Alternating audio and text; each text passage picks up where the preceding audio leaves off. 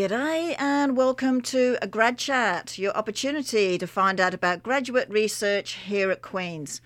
My name is CJ the DJ and I'm your host for this week's Grad Chat. Of course, a show like this could not happen without the support of the School of Graduate Studies and CFRC, so thank you very much to both of them. Now, if your mates miss the shows at any time, you can download the podcast the next day on either iTunes, Google Podcasts, Spotify and Stitcher. So no excuse not to hear what our awesome students and postdoctoral fellows are doing.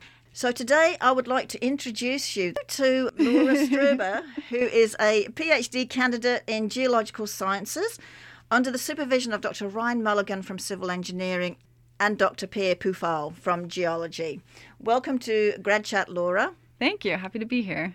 So, Laura, first of all, thank you very much for coming into the studio. And I don't know if you've been coming on campus too much lately, but it's great to be in the studio. So thank you for that. Yeah, no problem. This is my first time here, so it's really lovely to check out the studio. But yeah, I've only been coming to campus for the past couple of weeks now. I just got back into my office and really happy to be productive in there now. It does make a difference, doesn't it? Yeah, it does. It's still a bit strange because we're still running around with masks and things on and still going through the protocols of doing the secure app and everything else that we have to do here at Queen's. But the campus is starting to look like a campus again. Yes, yeah. It's nice to have the students around. Yeah, absolutely. And it's good that you got back into your office. Mm-hmm, yeah, I love my office too because it has a really nice view of the water, actually, which is what I study. So whenever I need some inspiration, I just look over my computer and I get to see the water. I'm like, okay, that's why I'm here. That's why I'm doing what I'm doing. I love it. Although, as we'll find out a little bit later, there's a bit more to it than that. Just being able to look at the water, which is always, I find, calming most of the time. But yes, that's a little bit of a secret, what we're going to talk about later. But it was interesting, Laura. I was looking to see what you did in your bachelor's and your master's before actually coming to Queen's to do your PhD. And that was all down in Virginia, USA. Your bachelor at the University of Virginia and then your master's at Virginia Tech. What made you want to study down there first before coming to Queen's to do your PhD?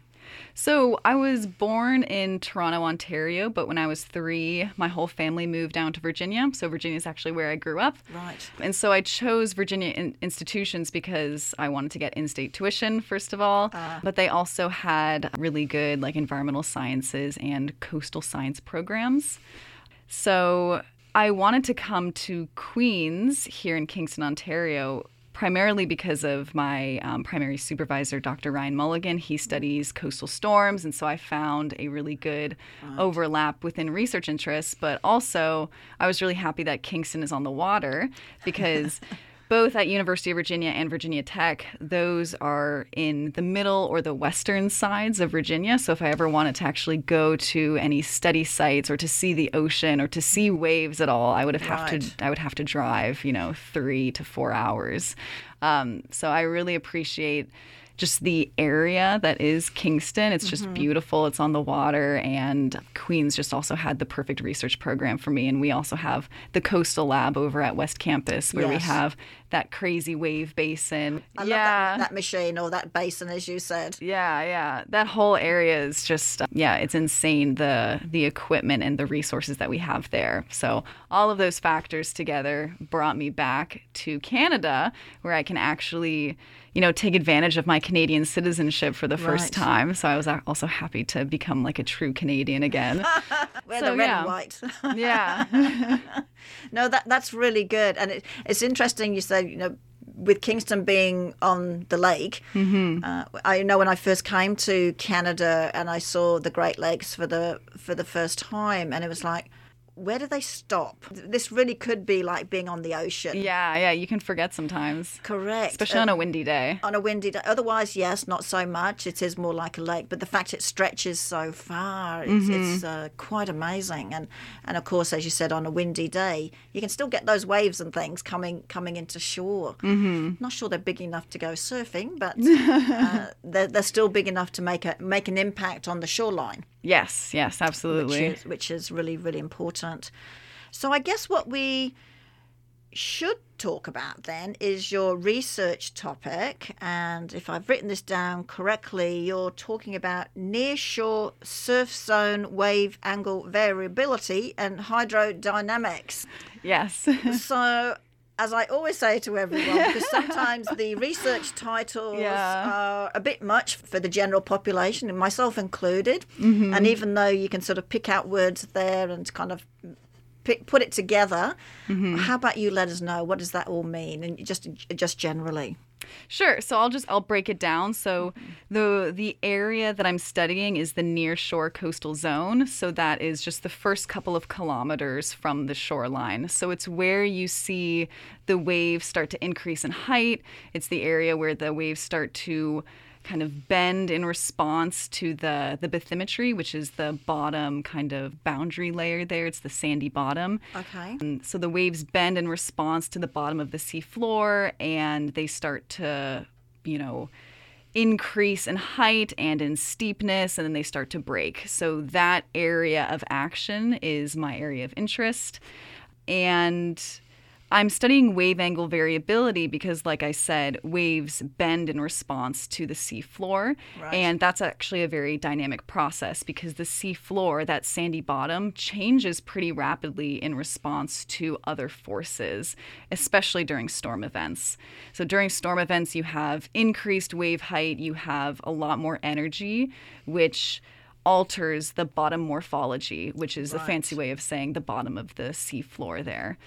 And that change in response affects the waves. And so it's this dynamic interplay between the changing bottom of the sea floor and then the response change in the waves.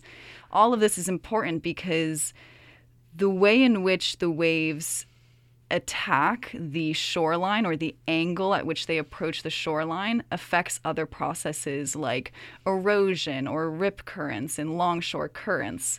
So all of these things are interrelated, and we are only now starting to get a high resolution, high spatial kind of awareness of these processes.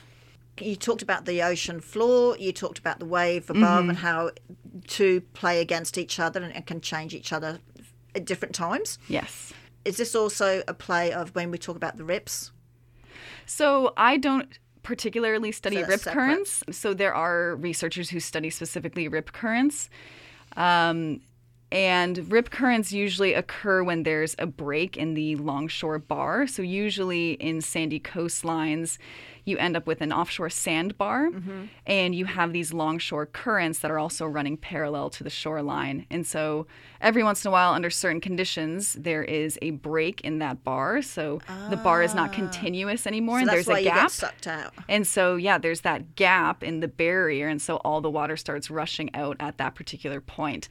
And so it can come about because the longshore currents are kind of meeting each other and then getting sucked out that way. And you can identify rip currents in a lot of cases from aerial imagery because you can see the sediment plume that is kind of pulling the water and pulling the sediment out towards that kind of drainage point, essentially. Well, I know the surf lifesavers are pretty good at realising where the rips are and putting flags to not go there kind of thing. And, it's safe to swim here, but don't go over there because you can get pulled out. Yeah. So I know that's a bit of a not your area of expertise. No, it's all within my area of interest, though. So that's good. So let me ask that. What made you get interested in coastal science? Because, I mean, first of all, here in Kingston, it's a lake. It's not the sea. Mm-hmm. Clearly, you can still look at some things here. But what made you want to get into coastal science if you'd never actually lived on the coast? I think two experiences. One, research experience in undergrad, and then some work experience after graduation. So starting with the research experience I had in undergrad, I took a course called, it was hydrology, and it was taught by a professor who did a lot of environmental fluid dynamics work, specifically with regards to kind of the biology and fluid dynamics interactions. So he studied oyster reefs and coral reefs and how the motion of the water affects nutrients that are being distributed and how, in turn, kind of the roughnesses within the oyster reefs and the coral reefs affect how the turbulence is generated around those structures. Right. And his research I just thought was very beautiful because he used lasers to illuminate these flows in the lab.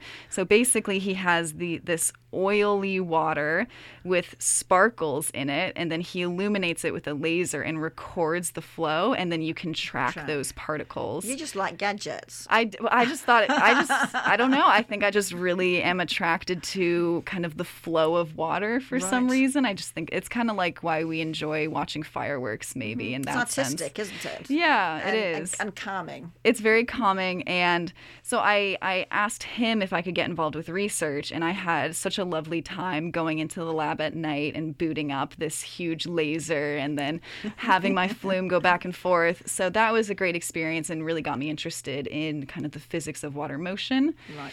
And then the coastal hazards, or kind of the real world kind of beach application of it, came into play. After graduation, I worked in an engineering firm, and we did a lot of disaster response projects. So I was sent to Louisiana after a flood event, and I was also sent to Puerto Rico after Hurricane Maria to do flood damage assessments. Fantastic. And after speaking to so many residents who were affected by floodwaters or, the impacts of hurricanes, I realized that I really wanted to go back to grad school to study coastal hazards and nearshore dynamics, just because it's becoming such an issue in today's society. And it's going to continue, isn't it, right now? Yes, it's becoming a lot more complicated. We have so much infrastructure along the coastlines, especially in the United States, kind of along the East Coast. We have so much infrastructure, so many major cities, and so much money invested in these areas. But we also have these storms, and then we also have the complication of sea level change as well.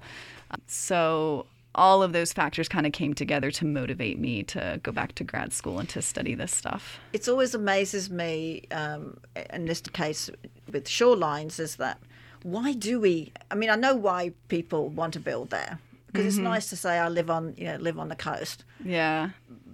But then you're up against the elements, and we can't control those elements in the way that we would like to. Mm-hmm. Yet people still do it. Same with those that live on a fault line. It's like, why would you build on a fault line? Yeah. It's going to be guaranteed you're going to get some sort of earthquake at some stage.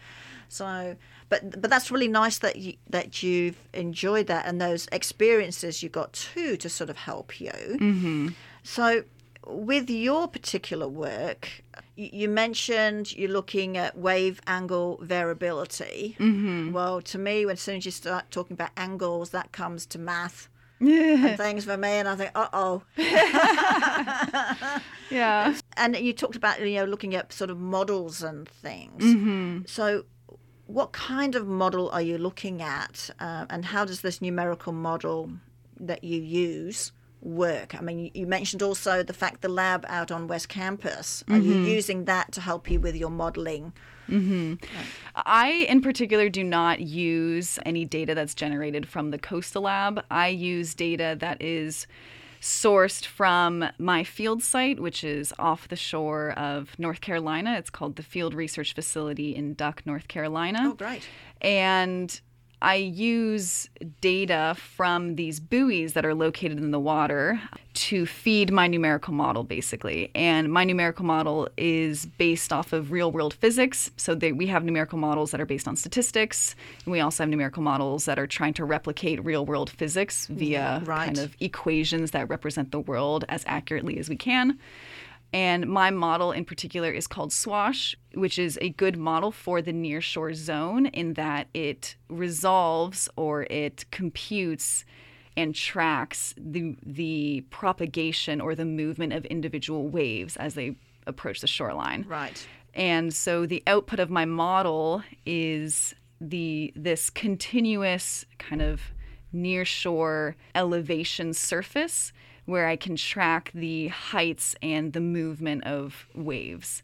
And the way in which numerical modeling works is that you have to break up your spatial zone into points upon which you solve the equation. Because if you look out onto the ocean, that's a wide space, and it's impossible for us to compute what is happening continuously across that whole zone. Right. So you have to choose a resolution that's appropriate for you. So my model resolves at 2-meter intervals. So if you're looking at the beach, at every 2-meter interval, I am calculating the physics of what is happening at that location. And it's 2 minutes from the beach going out or along? Both ways, actually. Both. So it's a grid. So it's a 2-meter grid, kind of like pixels on a TV. Mm-hmm. And I'm computing with this model the physics of what's occurring at that location. And honestly, the physics are all derived from very basic laws. So kind of those 3 Newton's basic laws. Something like, objects at rest stay at rest, force equals mass times acceleration, and then every action has an equal and opposite reaction. God, high school physics. Yeah. If you take those basic principles along with some other basic rules like the conservation of mass, the conservation of energy, and you apply them and incorporate certain assumptions that are appropriate for your application, then you can basically derive these complex equations that accurately, to the best of our ability, represent what's going on. So that's how my numerical model works in a nutshell. It's interesting. In fact, math can be really exciting. Mm-hmm. And you talked about the wave angle variability, but when you were talking to us initially about your overall thing about what is nearshore, what do you call it, surf zone area, mm-hmm. you also mentioned the ground underneath, mm-hmm. but you're actually only looking at the water itself. I am definitely focusing on the depth of the water and resolving that motion. I'm not resolving the motion of the bottom of the seafloor right now in my model, but I do input a bottom surface into my model. Which was that stationary thing you were talking about, which is that physics. Yes. So my research site is great because it is an area where there is a lot of coastal research being performed. And so we are lucky to have access to regular bathymetric surveys. They have equipment and boats that go out and survey the bottom of the seafloor on a monthly basis. Oh, okay. And so I take that data and put that into my model as kind of the bottom boundary. Right. And then I resolve the waves that are passing over that boundary. But there are other models out there that exist that resolve the evolution of the bottom of the seafloor along with the evolution of the waves. But once you start adding in more and more complications, mm-hmm. these models become very time-consuming and computationally expensive to run. So you mentioned that you're getting this data from down in North Carolina. Yes. So who are you? Obviously you had to go and ask them, can I use your data, please? Yeah. Did you actually ask them for specific stuff in terms of if they weren't doing something, can you add this to some of your data collection? Or was it you using whatever they had and using it now for your particular project? And who were these people that you were working with? Yeah, so I collaborate with the Field Research Facility, which is associated with the United States Army Corps of Engineers. Okay. And this particular location is the site of these collaborative research efforts, which gather researchers and institutions from all over the world to perform research at this location. And I'm very lucky in the sense that I was invited to be a participant in this collaborative research effort called DUNEX, which stands for During Nearshore Extreme Events. Right. And in being involved in that collaboration, I'm able to meet researchers and academics who are involved in all sorts of great coastal research. And I was able to go down there over the summer and help them install some sensors. And Great. I was able to go swimming and bolt in some equipment that measures the velocity of the water or the pressure of the water as waves pass over it.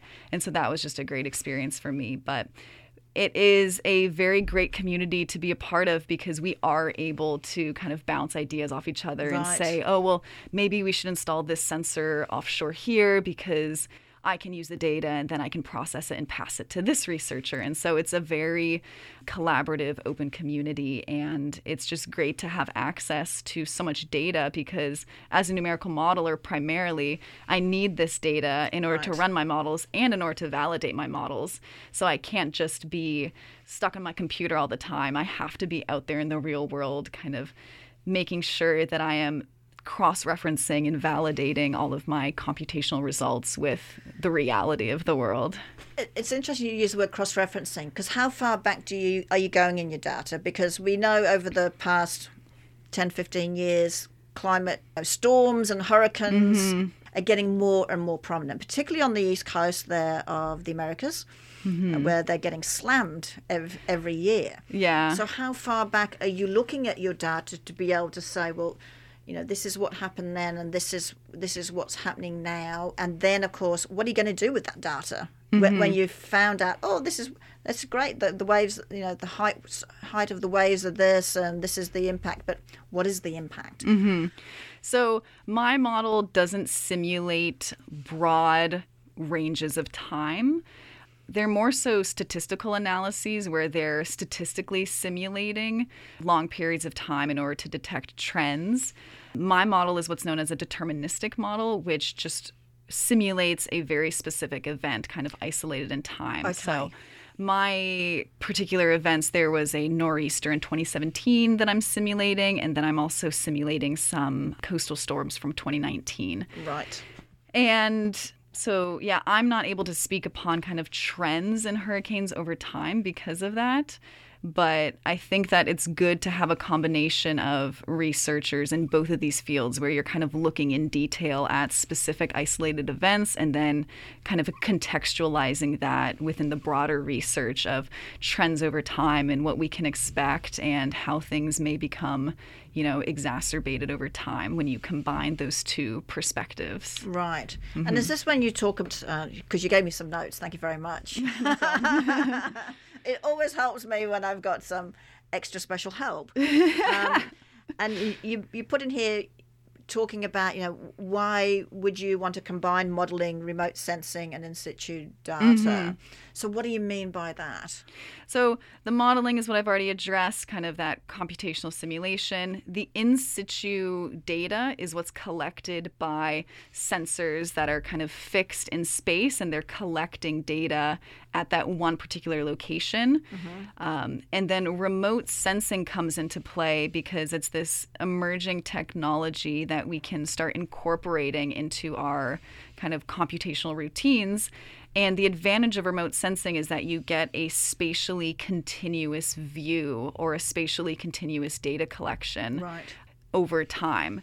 And with the in situ sensors, you're very limited in that you only understand what's happening at a discrete point in space. But remote sensing, you can get a picture of, the entire space that you're simulating. Right. And as a result of my collaboration with researchers at the Field Research Facility and other researchers around the world, I have been able to have access to both the in situ data and remote sensing data. And I'm using specifically X-band radar data to validate the wave angle variability that my model is basically saying, this is what's happening. And I have this X-band radar data to come in and say, well, actually, it's a little bit more complicated here. Maybe the equations need to be adjusted at these particular locations. Or the reality is that with the real world data that's collected is a little bit more messy and complex than what these kind of ideal equations and simulations are indicating. So what are you going to do with it? Once you've done this model, you figured out your model, what are you going to do with that? Well, I think the first thing that I'm trying to do is just to create this method of comparing and cross-validating across these different kind of data domains.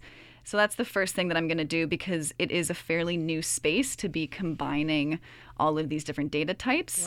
Because there's usually it requires collaboration or to get access to all of this. So it kind of, you have to be the right person in the right time, connected to the right people in order to be able to do this.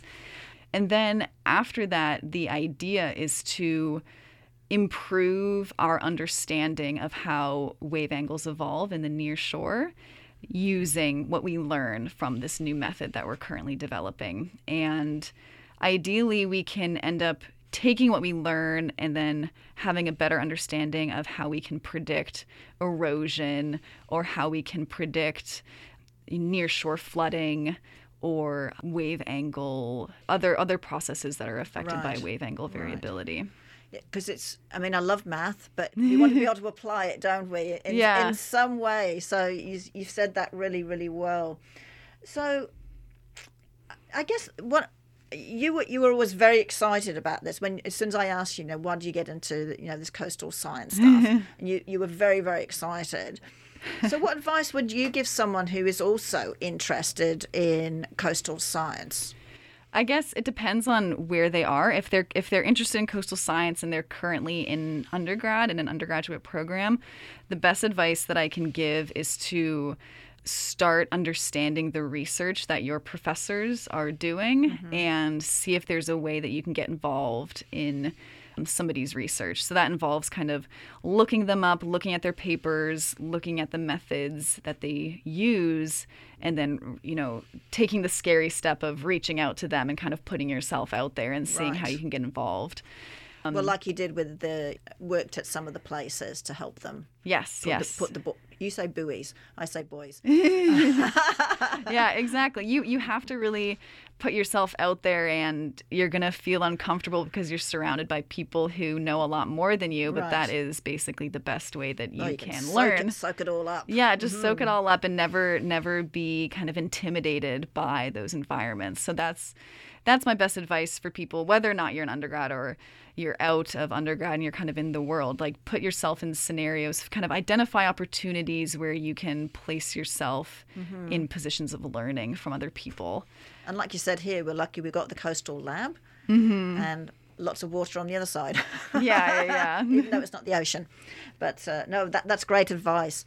And so how would you try to get future generations involved in finding solutions to issues facing our coastline? Because it is becoming more and more prevalent, the tsunamis and the hurricanes and the cyclones and just the big waves. I saw a program the other day on the impact of some of the high tides that they get in the UK and what that's doing to coastlines and seeing buildings hanging off the side of a cliff because when they first bought that building, they were a good 30, 40 metres from the coastline, and it's just all eroded away. Yeah.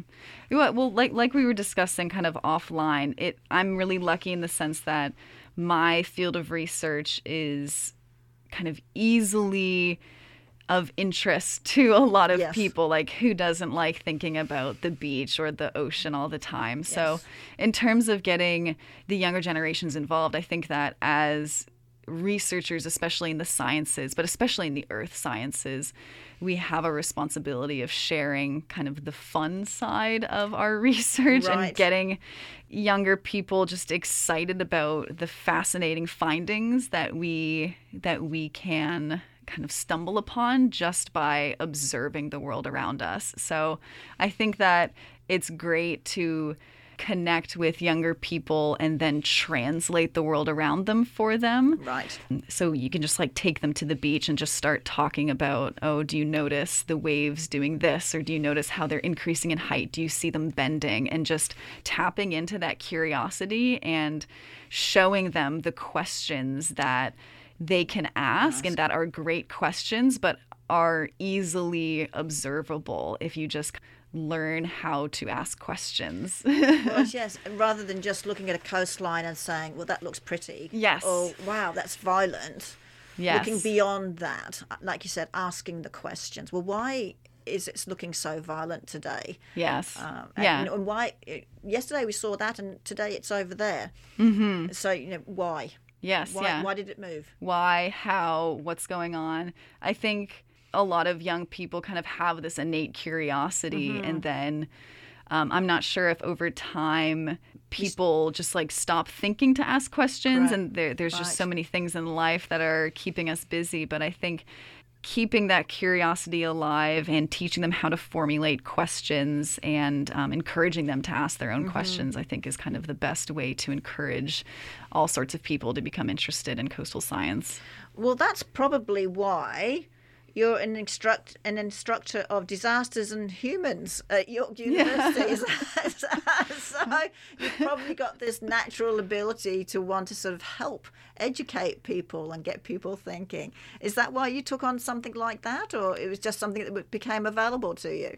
Well, I have this focus in my research on kind of the physics and the physical side of the science, but there is a strong part of me that always wants to be connected to kind of the human side of it, the social implications and kind of those consequences, because the results of my research are only going to be applied if I'm able to make them relevant for society or for individual human lives. Yeah.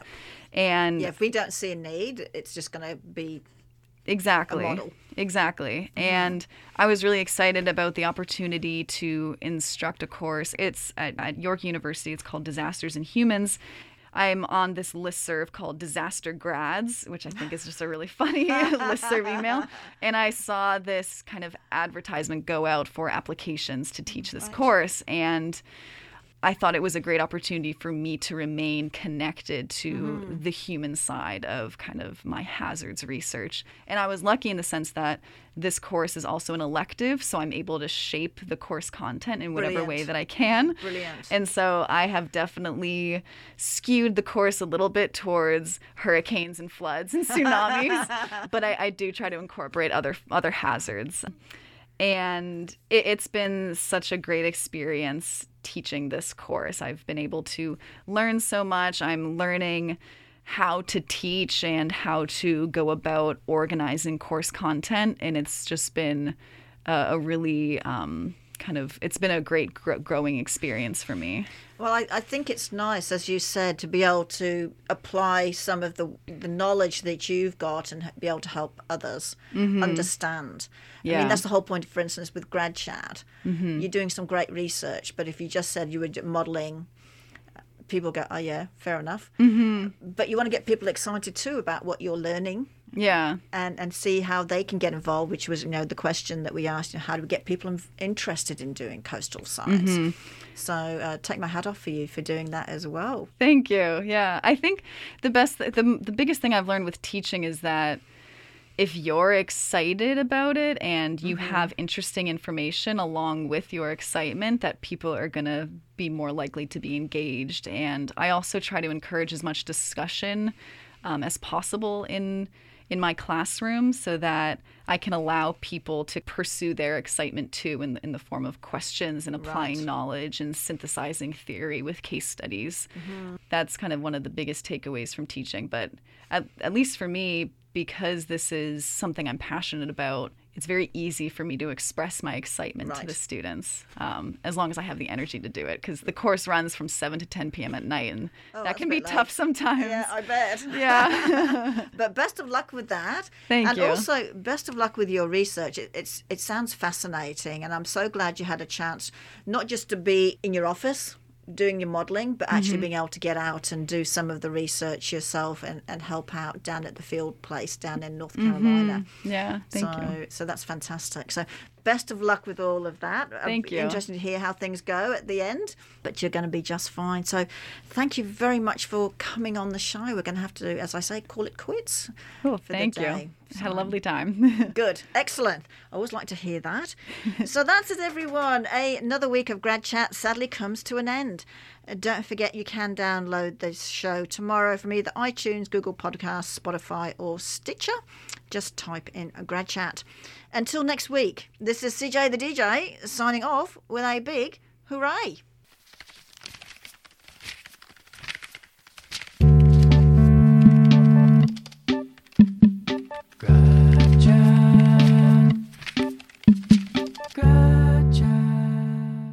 Thank you for listening to this podcast produced at CFRC 101.9 FM at Queen's University, situated on the traditional territory of the Anishinaabe and Haudenosaunee peoples and brought to you by the generous support of the Faculty of Engineering and Applied Science.